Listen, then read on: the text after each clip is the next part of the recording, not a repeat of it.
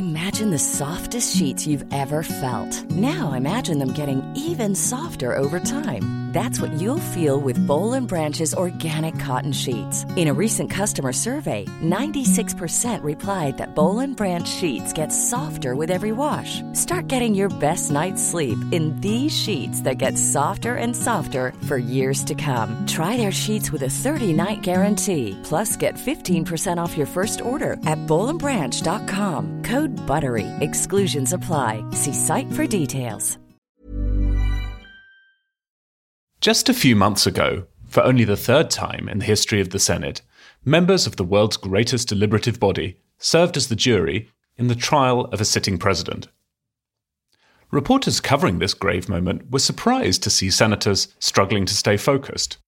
Some stood or paced about. At least two of them flicked fidget spinners. Marsha Blackburn of Tennessee was reading a book. The title? Resistance at All Costs: How Trump Haters Are Breaking America. Abraham Lincoln once conjured the better angels of our nature to reunite a divided country. This week, they played hooky from America's political firmament once again. Soaring tributes followed the death of US Justice Ruth Bader Ginsburg, but within hours, senators were issuing appeals for funds to fight the battle over her replacement. They couldn't agree on the words of a resolution to honour Ginsburg, even as clerks stood vigil over her casket on the steps of the Supreme Court. With 38 days to go, this is Checks and Balance. I'm John Prideaux, The Economist's US editor, and this is a podcast about the 2020 elections.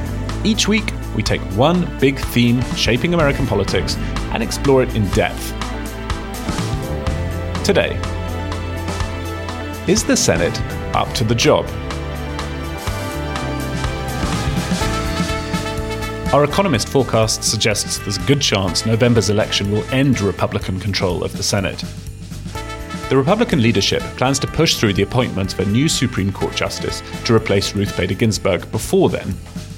Democrats are threatening retaliation if they win the election. They want to reform the rules that put a disproportionate amount of power in the hands of the country's conservative minority. Is this just the usual partisan tantrum? Or should the Senate change? In this episode, we'll ask how this moment of political anxiety will affect the election, touch on the charged history of the filibuster, and find out just how representative the Senate really is.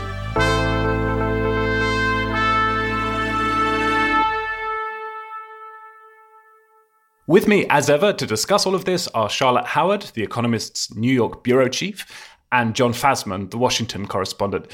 Charlotte, it's been quite a week. How are you doing?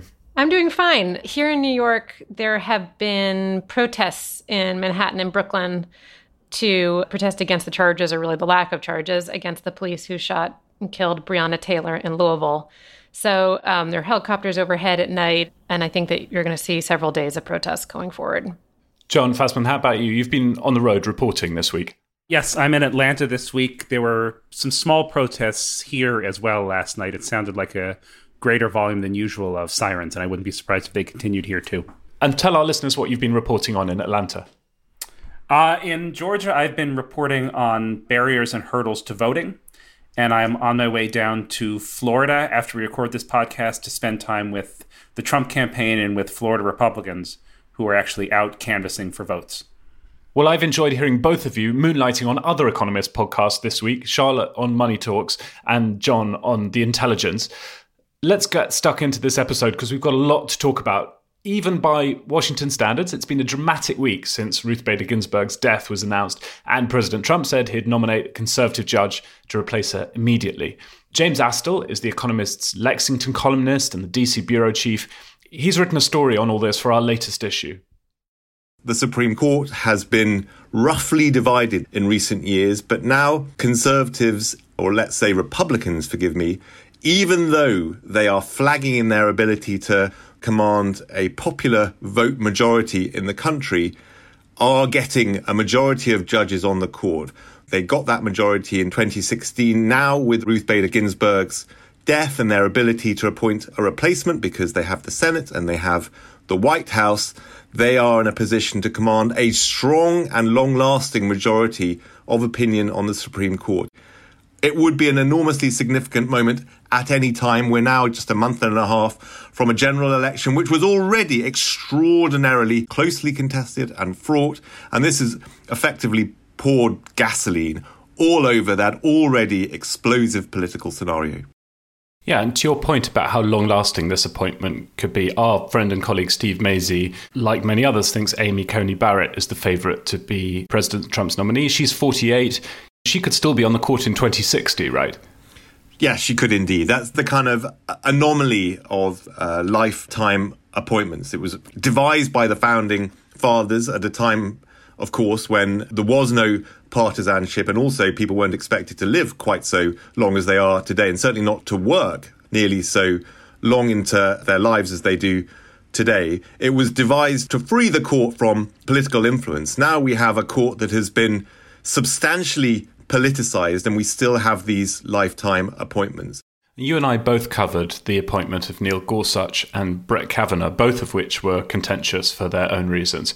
But those justices were replacing, in one case, Antonin Scalia, very conservative judge, replaced with another conservative judge. Anthony Kennedy, also, who was a Reagan appointee, but ended up as being a bit of an ideological chameleon. In this case, as you say, we're seeing one of the most liberal justices on the court replaced by somebody who'd very likely be the most conservative. And all of this going on just 5 weeks before a presidential election. James, you've written in this week's Economist about the norms that have been overturned by Republicans in the Senate when it comes to judicial appointments. Why is the move by the Senate Majority Leader Mitch McConnell to appoint a new judge before the election any different to the sort of norm-breaking we've seen before?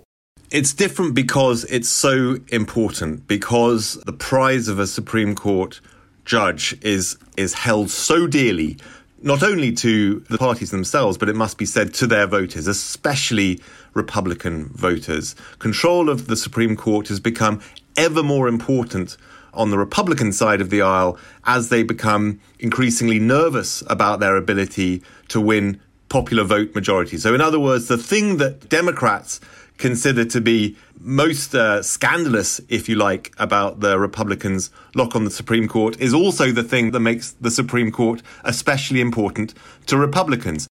However, within that, the nature of the Republican majority leader's bad faith is sort of so brazen that I think it's an affront to what is it? I think still a general American sense of fair play. Americans, by and large, do believe that fair play is something that should still be discernible through the partisan war. And Mitch McConnell has shown utter bad faith in the way that he has run this process.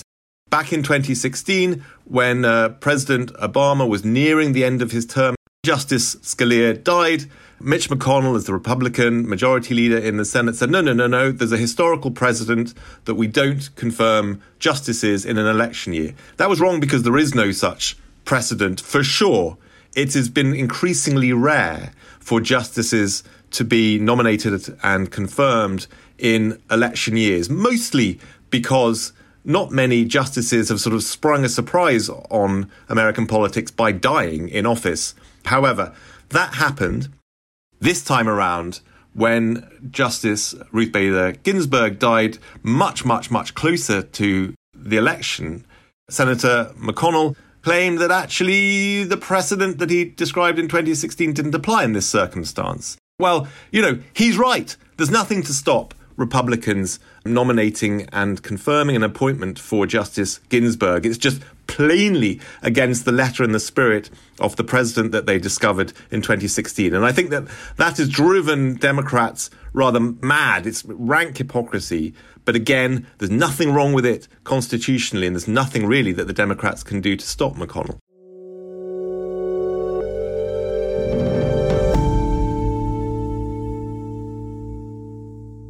So, Fazman, Donald Trump will announce his pick for the vacant court seat pretty soon, and we expect that nominee, whoever it is, to be confirmed pretty quickly. Democrats, understandably, are not too happy about this, and some have talked about exacting revenge at some point in the future. How seriously do you take those threats?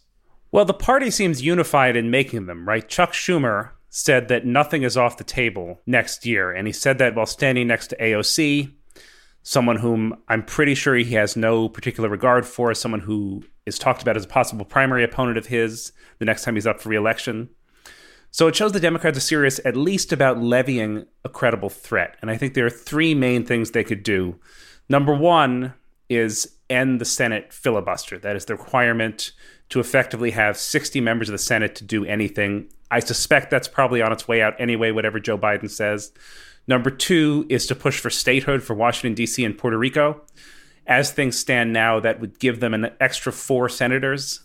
I think there's some constitutional problems with D.C. statehood, as much as I would like to see it as sort of a matter of justice as a D.C. native myself.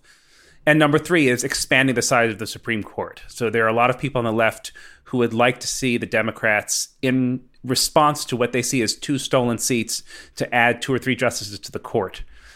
The Supreme Court has had 9 justices, but that is not a constitutional requirement. It's just statutory. The numbers have gone up and down, but it's been at 9 since Ulysses Grant's time. So those are the 3 sort of norm-breaking responses the Democrats have threatened.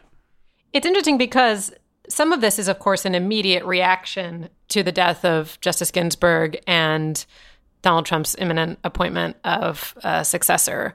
But also it is tied to sort of an arc of history in which Democrats see ways of working and modes of government that seem fundamentally undemocratic. And I was struck, Barack Obama, in his eulogy for John Lewis earlier this year, said that Americans could honor Lewis by fighting for equal representation, including people who live in Washington and in Puerto Rico, ending gerrymandering and eliminating the filibuster. So yes, these are threats that are being made now in direct response to the death of Justice Ginsburg and Trump's subsequent appointment. But it does also stretch back into goals that the Democrats have been seeking for a long time, that they see reforms that are necessary. My understanding of the maths of all of this in the Senate, which is where the change would have to happen, is that if Democrats did take control of the chamber in November, it would probably be only with a narrow majority. And it seems quite unlikely that the sort of moderate senators from somewhat conservative places who they'd be reliant on for that majority would be up for making pretty big changes to the way things have operated by, say, increasing the size of the court or getting rid of the filibuster. I mean, I think that, as you said, John, Chuck Schumer, Senate Minority Leader, is making these threats. It's not clear to me that the Democratic Party, at least the Democratic Party in the Senate, wants to follow through on them anytime soon or would be able to. Yeah, I think that's right. Joe Manchin, a conservative Democratic senator from West Virginia, has already said he opposes getting rid of the filibuster. So if Democrats retake the Senate, they'd need a more sizable majority than it looks like they're going to get right now. So if you scratch at it, I don't know how credible it really is. I think there, though, you do see kind of the politics of this for Democrats being quite hard. You couldn't have Chuck Schumer get up there and say, this is horrible, but there's nothing really we can do about it. So it doesn't matter who you vote for. We're all in this disaster together. So it makes sense that they're making this threat and that they want to be seen as recognizing the real palpable outrage among those on the left that these two kind of real principles of American government, one, justice and the rule of law, and the second, democracy, aren't really on display at the moment. You have a version of justice that allows a group of policemen to shoot a woman in her home and have those police not be charged. And you have a version of democracy that has a president who lost the popular vote and a Senate who represents the majority of Americans able to appoint 3 judges who serve for life. So, I understand why Schumer and AOC and all of those on the left want to say to the American people, we hear the outrage and we can do something about it. Unfortunately, as we all know, there's a big difference between kind of reacting and being seen to acknowledge a problem and then being able to do anything about it. Fazman, you're in Georgia at the moment, which of course has 2 Senate seats, unusually up for election in November. How does this battle over the court affect the electoral politics of who's likely to get control of the Senate, do you think? I think that anyone who says they know that is trying to sell you something. I think it's unclear right now. I think the effects probably depend on how things play out. I can see a situation in which Democrats overplay their hand, particularly if they start questioning Amy Coney Barrett based on her faith. I can see that turning off a lot of independent voters, a lot of Catholics that they would need in swing states. I can also see Republicans appearing too zealous. I think that would look unfair to most people. As Charlotte points out, there is a sense that justice and democracy are not being served now. The Democrats have raised a ton of money off this, right? And I know that people are very excited to see Kamala Harris on the Senate Judiciary Committee questioning whoever is put forth. As a pure sort of gamesmanship matter, President Trump's decision is curious. I think a better way to motivate his base might be to say, that's fine, we won't choose a nominee until after November 3rd. Whoever wins the presidential election gets to pick the next justice, so vote for me. I mean, I think the problem with that is that he may not be terribly confident he'd win, but I think that's a better way to rally the base on the right than to just ram it through now. All right, well, thank you both. We've already raised the possibility that some Democrats might want to scrap the filibuster, and in a moment we'll look back to how the filibuster came to be in the first place. Before that, a reminder, if you're not an Economist subscriber, you're missing out. Signing up is simple. You'll get the best offer by heading to economist.com/2020 election pod.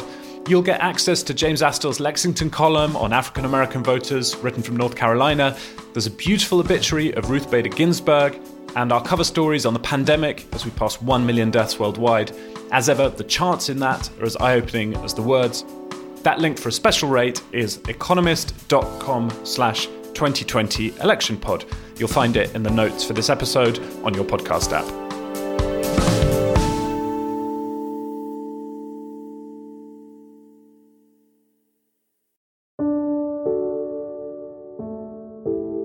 Right now, Caroline and Catherine are both at home, getting ready to go to bed. Because the girls are watching, my wife Heidi is watching with them. I wanted to take an opportunity that I don't usually have when I'm in D.C., to read them a couple of bedtime stories. On the 24th of September 2013, Ted Cruz missed tucking up his daughters to talk on the Senate floor for 21 hours straight. Do you like that, Sam I Am? Do you like green eggs and ham? I do not like them, Sam I Am. I do not like green eggs and ham. The filibuster triggered admiration for the Texas senator's superhuman stamina, worries about his work-life balance, and another round of debate about the Senate's dysfunction. You will say the wrong thing if you talk too much. So be sensible and watch what you say. I will have to confess to my colleagues that is not an encouraging proverb for someone in the midst of a filibuster. The word filibuster doesn't appear in the Constitution. The rules of debate were set down by Thomas Jefferson in a manual of parliamentary practice that forbade senators from speaking superfluously or tediously. The tactic of dragging out a debate to prevent legislation from passing didn't emerge until the 1830s. In 1879, a group of Republicans filibustered to block an attempt by Southern Democrats to keep US troops from policing elections in the South. The Democrats relied on voter intimidation at the time. In 1917, President Woodrow Wilson secured a change in the rules so that a 2/3 majority could override a Senate filibuster, allowing him to bypass the anti-war lobby. This blocking majority was later reduced to 60, but the heyday of the filibuster was yet to come. You think I'm late? You all think I'm late. Well, I'm not late. In the 1939 film, Mr. Smith Goes to Washington, James Stewart plays an idealistic young senator from Montana who exhausts himself speaking against a corrupt public works bill. It established Stewart as a star, and the filibuster as a heroic stand for the little guy against the abuse of power. Somebody will listen to me.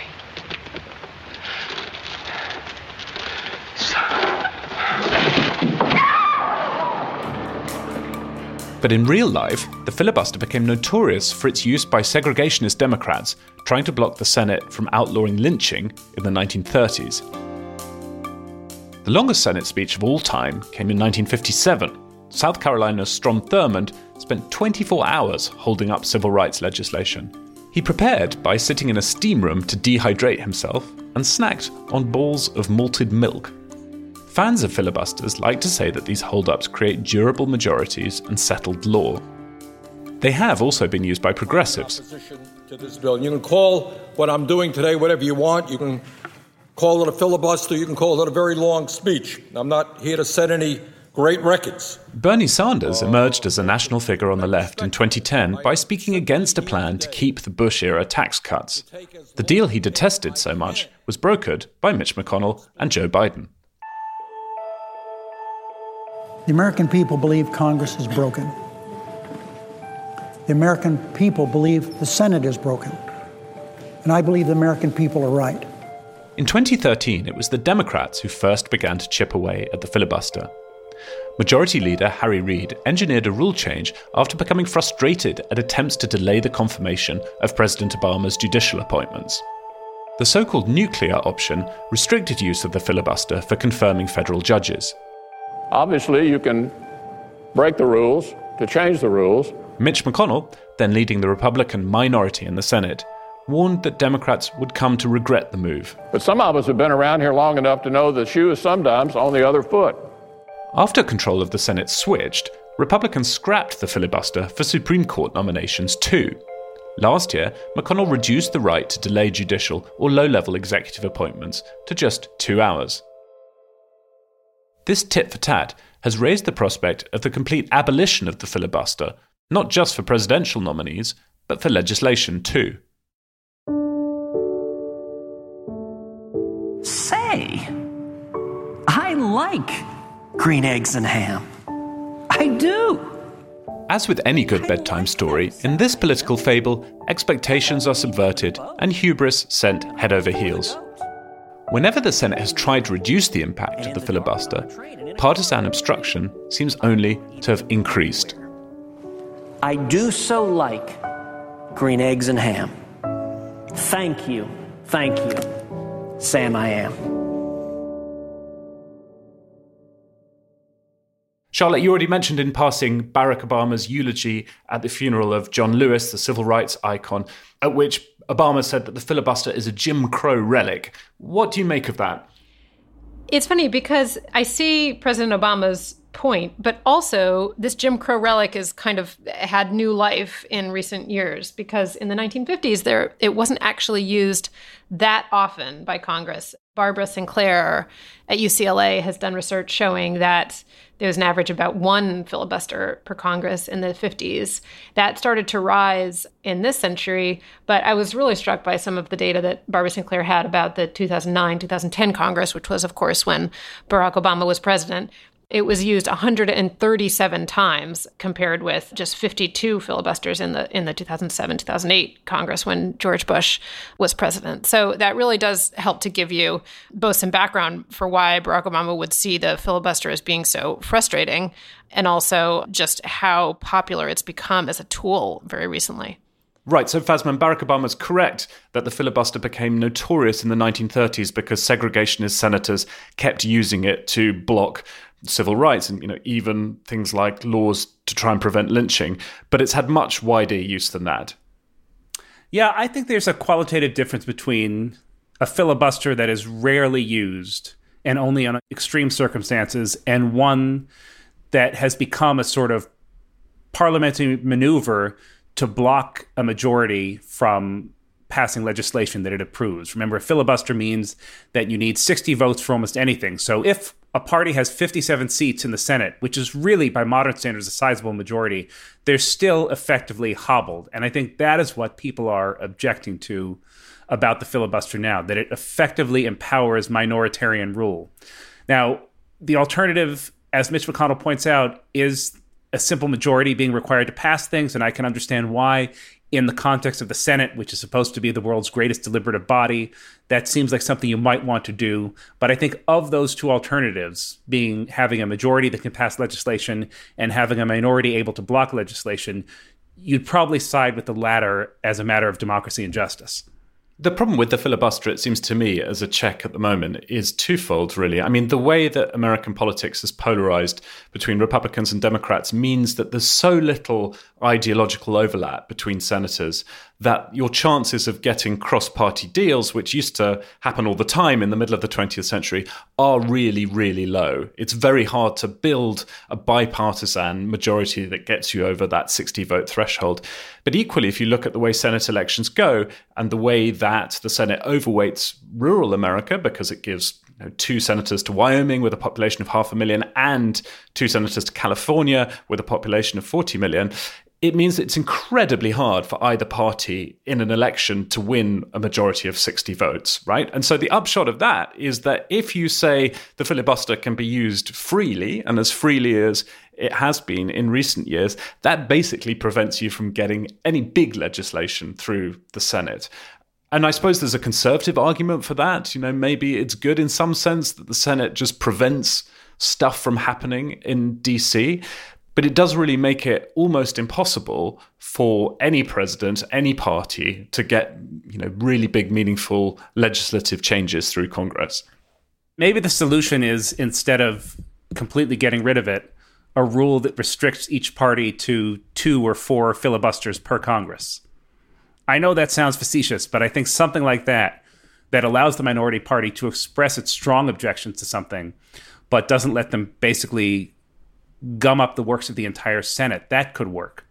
I think this whole conversation kind of highlights how difficult it is to change these rules that were crafted 100 of years ago when the government looked hugely different than it does today. Abolishing the filibuster is the easy part, and that is really, really hard. Doing other things like admitting the District of Columbia or Puerto Rico, which would slightly help to reduce the Senate's bias towards white rural voters, that would require majority votes in both houses of Congress, and there would probably be a constitutional challenge to admitting Washington. It's just extremely difficult to get some of these changes through. The best thing I discovered when reading up about the history of the filibuster this week was that in 1914, Robert La Follette of Wisconsin filibustered for 18 hours and kept himself going on a diet of milk and whipped raw eggs, which he ate. Milk and whipped raw eggs. Fazman, you're a big foodie. What would you have to keep you going if you had to sustain a filibuster for 18 hours? Oh, God. Something protein-related, probably almonds, beef jerky, and water. How about you, Charlotte? Oh, just straight up peanut butter, obviously. So I feel like that's the only credible answer. What about some of those macaroni cheese balls that you used to eat when you were driving across the Midwest? Those would be good. Almonds, beef jerky, and water is basically my road trip diet anyway. Okay, thank you both. We'll be back in a bit to dig further into the numbers on how representative the Senate really is these days.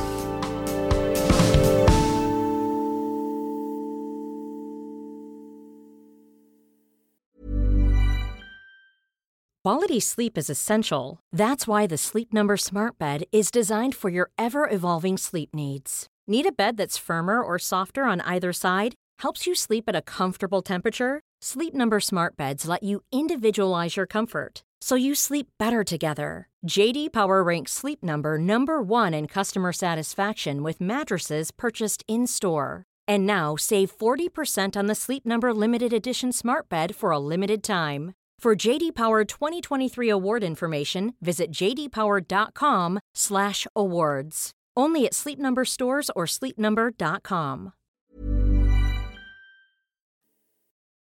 We've spoken about the Economist election forecast on the podcast before. Right now, it still gives Joe Biden an 80% chance of winning the presidency in the Electoral College.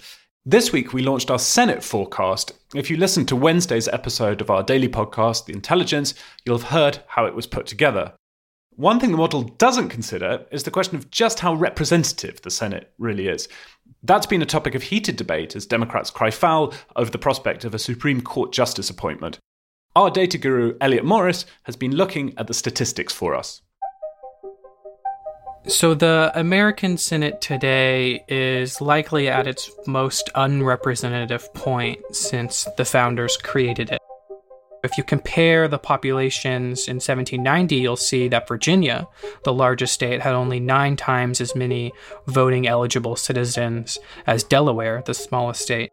Today, California, the largest state, has 40 times as many people, roughly, as Wyoming. Yet, in the Senate, they have the same exact representation.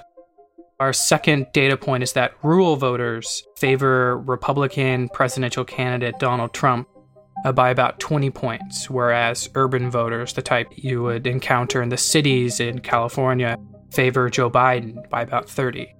So if you combine this bias toward rural voters with rural voters' inclination to vote for Republicans, then you also get a bias in the Senate toward Republicans. And you can measure that bias here with our third data point by considering a simple exercise. If you order all of the states by their margin for Hillary Clinton, by the largest margin, so California, since DC has no Senate representation, to the least, so for Donald Trump's best state, and you take the median state, which would represent the state that provides the 50th Senate seat for Democrats, their tiebreaker seat if they hold the presidency, that median state is about 7 percentage points more Republican than the nation as a whole was in 2016. But the disparity becomes even clearer once you consider how many votes the Republicans versus the Democrats would have to win to control a supermajority or 67 seats in the Senate. So if you perform this same exercise where you order states by their margin for Hillary Clinton, and you take the 67th percentile state, the one that would give Democrats the supermajority, that state is 19 points more Republican than the national average. So we would think that Democrats would have to win nationally by a 19-point landslide, sort of impossible for our polarized era to control a supermajority. But on the flip side, Republicans, if you reverse the ordering, would only need to win a state that's 2 points more Democratic, 2 points, to control the supermajority. And this difference between the 19 percentage point threshold for Democrats and the 2 percentage point threshold for Republicans is what gets reform advocates into such a dizzy about how unfair the Senate has become. So, Fasman, as Elliot ably demonstrated there, the Senate is really anti-majoritarian at the moment, and more so now than it has been, I think, at any time in its history, at least since senators became directly elected 100 years ago. Is that a problem? I mean, some of the founders might say, well, the whole point of the Senate is that it's meant to be a check on the enthusiasms of the popular will, and anti-majoritarian is good because it guarantees the rights of the minority. I think that's right to a certain extent. George Washington supposedly told Thomas Jefferson that the framers created the Senate to cool House legislation like a saucer cools tea. And James Madison thought the Senate was a necessary fence against the fickleness and passion of the House of Representatives, which was supposed to more closely represent the popular will. And it's often called the world's greatest deliberative body. The problem is the deliberation seems to have waned, and the Senate seems no less immune to political passions and partisanship than the House does. So in that sense, it was intended to be a more deliberative body, but that just isn't where America is now. It's subject to the same sort of partisanship and the same rigidity that the House of Representatives is. It's just less responsive to popular will. Also, the Senate, with a filibuster, meaning you have to have 60 votes in order to get big stuff done, and when at a time when it's pretty much impossible for either party to get those 60 votes, doesn't really act as a cooling saucer, does it? I mean, it's not so much cooling the tea as just throwing it down the drain. The Supreme Court also is an interesting representation of that tension between America wanting both to represent the will of the people and be removed a bit from the big swings in popular sentiment. It's worth remembering, though, that it's not entirely the system of justice that is present all over the world. And in Britain, I was reminded this week that Supreme Court justices are appointed not by politicians, but essentially by a committee, and they have a mandatory retirement age. They usually don't serve for longer than a decade, which is, of course, very, very different.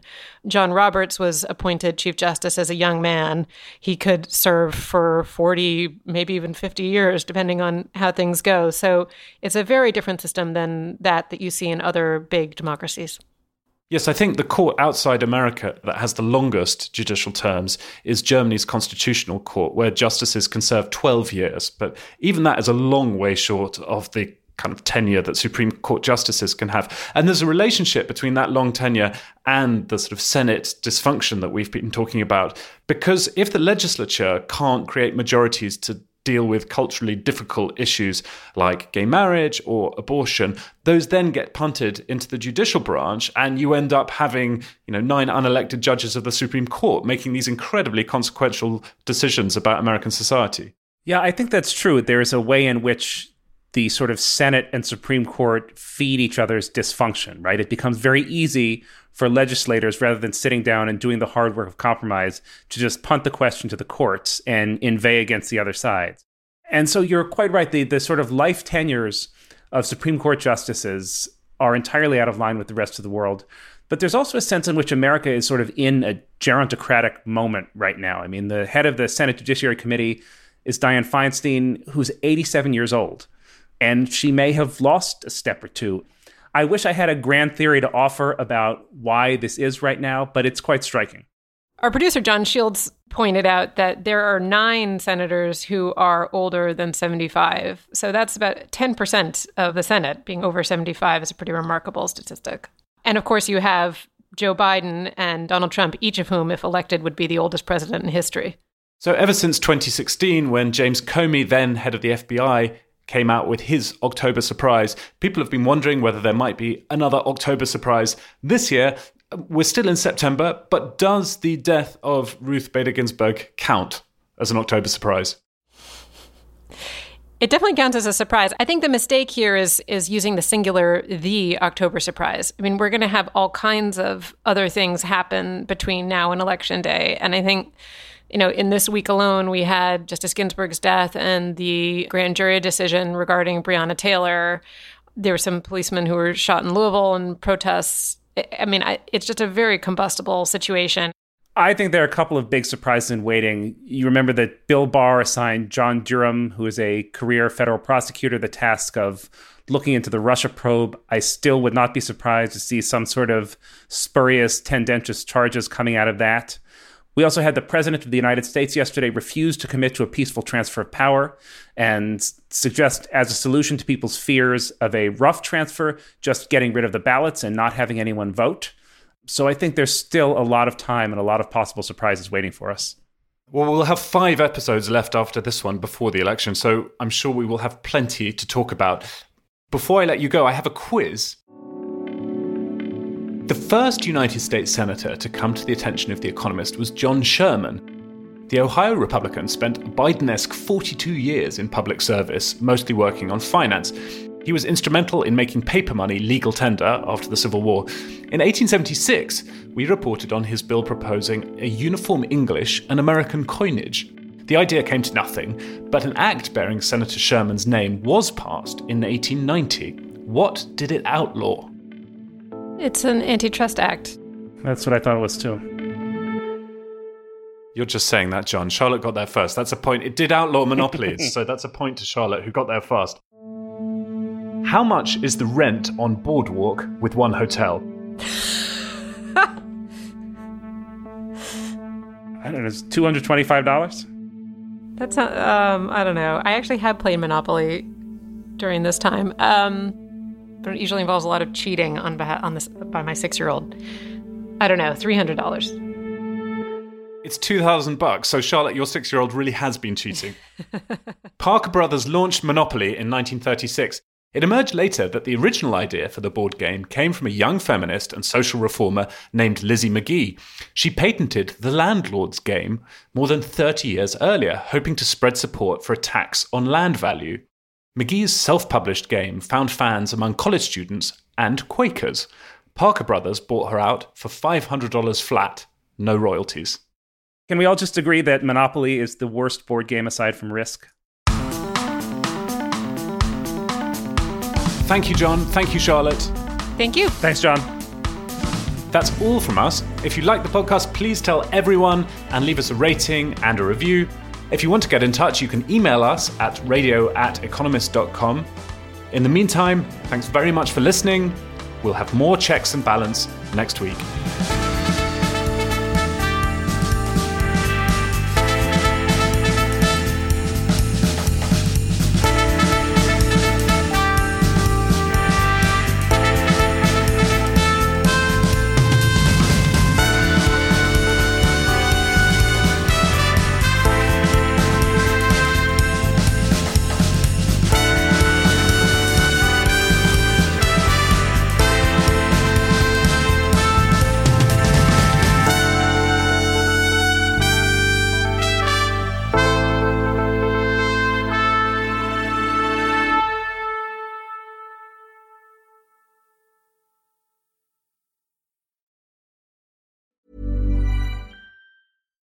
Here's a cool fact.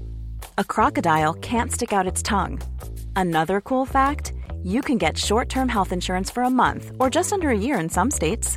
United Healthcare short-term insurance plans are designed for people who are between jobs, coming off their parents' plan, or turning a side hustle into a full-time gig.